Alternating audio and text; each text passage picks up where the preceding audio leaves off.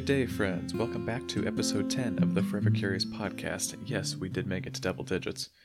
Today we are heading across the globe to Korea and their national drink, Soju. I watched an episode of Anthony Bourdain's No Reservations a long time ago, R.I.P. Anthony Bourdain, and they were slamming Soju all night long. Seemed pretty amazing until I realized the alcohol percentage wasn't nearly as high as, say, vodka or tequila. It was more wine-like, and that there's a pretty strict etiquette/culture around how to actually drink Soju properly with a group.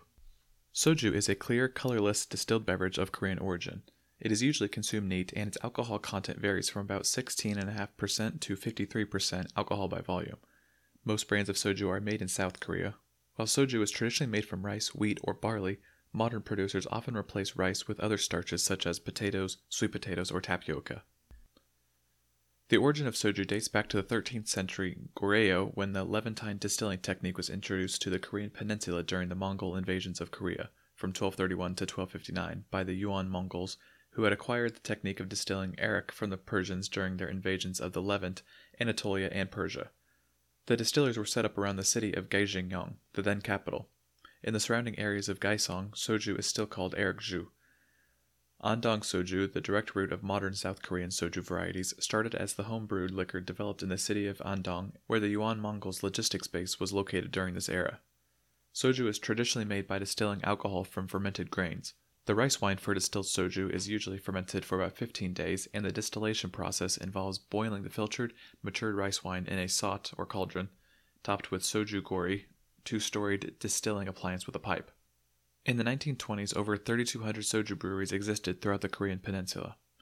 Soju referred to a distilled beverage with a 35% ABV until 1965, when diluted soju with 30% ABV appeared in the South Korean government's prohibition of the traditional distillation of soju from rice in order to alleviate rice shortages.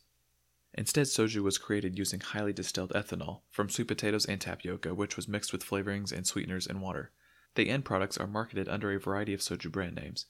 A single supplier, Korea Ethanol Supplies Company, sells ethanol to all soju producers in South Korea. Until the late 80s, saccharin was the most popular sweetener used by the industry, but it has since been replaced by stevioside. Although the prohibition was lifted in 1999, cheap soju continues to be made this way. Diluted soju has showed a trend towards lower alcohol content. The ABV of 30% fell to 25% by 1973 and 23% by 1998. Currently, soju with less than 17% ABV are widely available. In 2017, a typical 375 ml bottle, or 12.5 US fluid ounces, bottle of diluted soju retails for approximately $1.69 in supermarkets and convenience stores, and for approximately $3.99 to $4.98 in restaurants. Several regions have resumed distilling soju from grains since 1999. Traditional handcrafted Andong soju has about 45% ABV. Hwayo is a brand with 5 different mixes constituting an ABV range of 17% to 53%. In the 2000s, soju started to dominate the world spirit market. Jinro soju has been the largest selling spirit in the world for more than a decade. 2 other soju brands, Chum Churum and Good Day, featured in the top 10, and 3 other soju brands are present in the top 100 global spirits brands of 2016. Soju outside of Korea. In China, there are a number of soju brands directly outside of the Korean peninsula for the ethnic Korean population, and most use rice as the foundation since the price is significantly cheaper than in South Korea. Soju from North and South Korea from firms like Jinro are also imported. In Canada, liquors are subject to regulations that vary from province to province. In Ontario, the provincially run Liquor Control Board of Ontario sells soju, but not all outlets carry it. The LCBO sells a variable number of different kinds of soju. There are usually 3 or 4 different brands carried in the system at all times. Not all LCBO locations have soju. Since the LCBO introduced online ordering, it can be ordered for home delivery anywhere in the province. Almost all Korean restaurants with an AGCO liquor license sell it. In other Canadian provinces, liquor sales may be privatized or semi-privatized. In Alberta, for example, a liquor store may carry dozens of brands of soju. In the U.S., the liquor licensing laws in the states of California and New York specifically exempt the sale of soju from regulation relating to the sale of other distilled spirits, allowing businesses with a beer or wine license to sell it without requiring the more expensive license required for other distilled spirits. The only stipulation is that the soju must be clearly labeled as such and contain less than 25% alcohol. This has led to the appearance in the United States of many soju-based equivalents of traditional Western mixed drinks normally based on vodka or similar spirits, such as the soju martini and the soju cosmopolitan. Another consequence is that the manufacturers of similar distilled spirits from the other parts of Asia, such as Japanese Soju, have begun to relabel their products as soju for sale in those regions.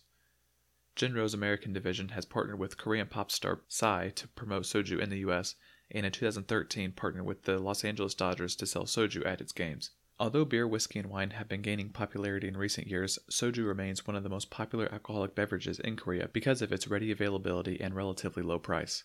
More than 3 billion bottles were consumed in South Korea in 2004. In 2006, it was estimated that the average adult Korean, older than 20, had consumed 90 bottles of soju during that year.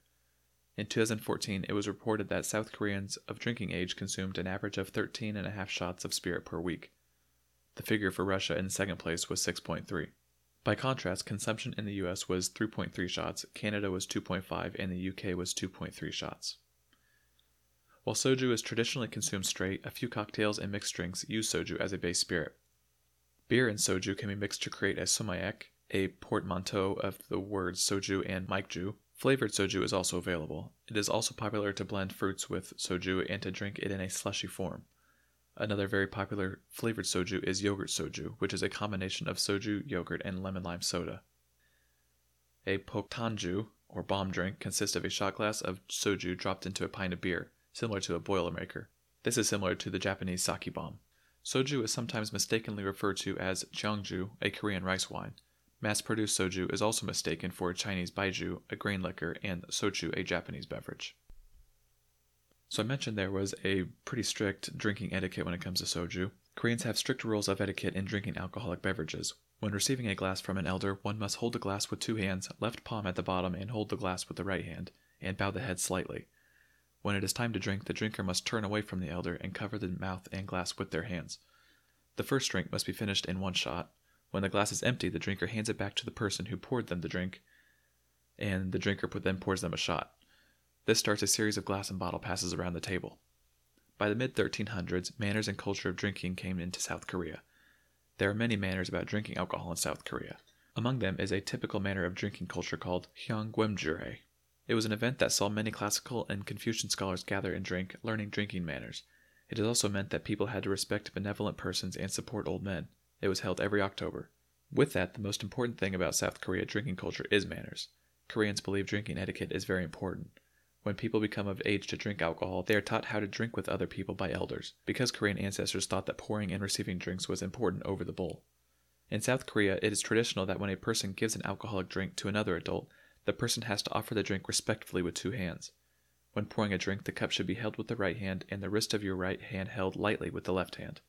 It is customary to wait until the glass is empty to pour another. There is also a tradition for receiving drinks. When receiving drinks, the same etiquette applies when pouring drinks. When elders give alcohol to a younger person, the younger person should receive the drink politely and with gratitude by saying thank you. The next step is to hit the bottle and then put it down.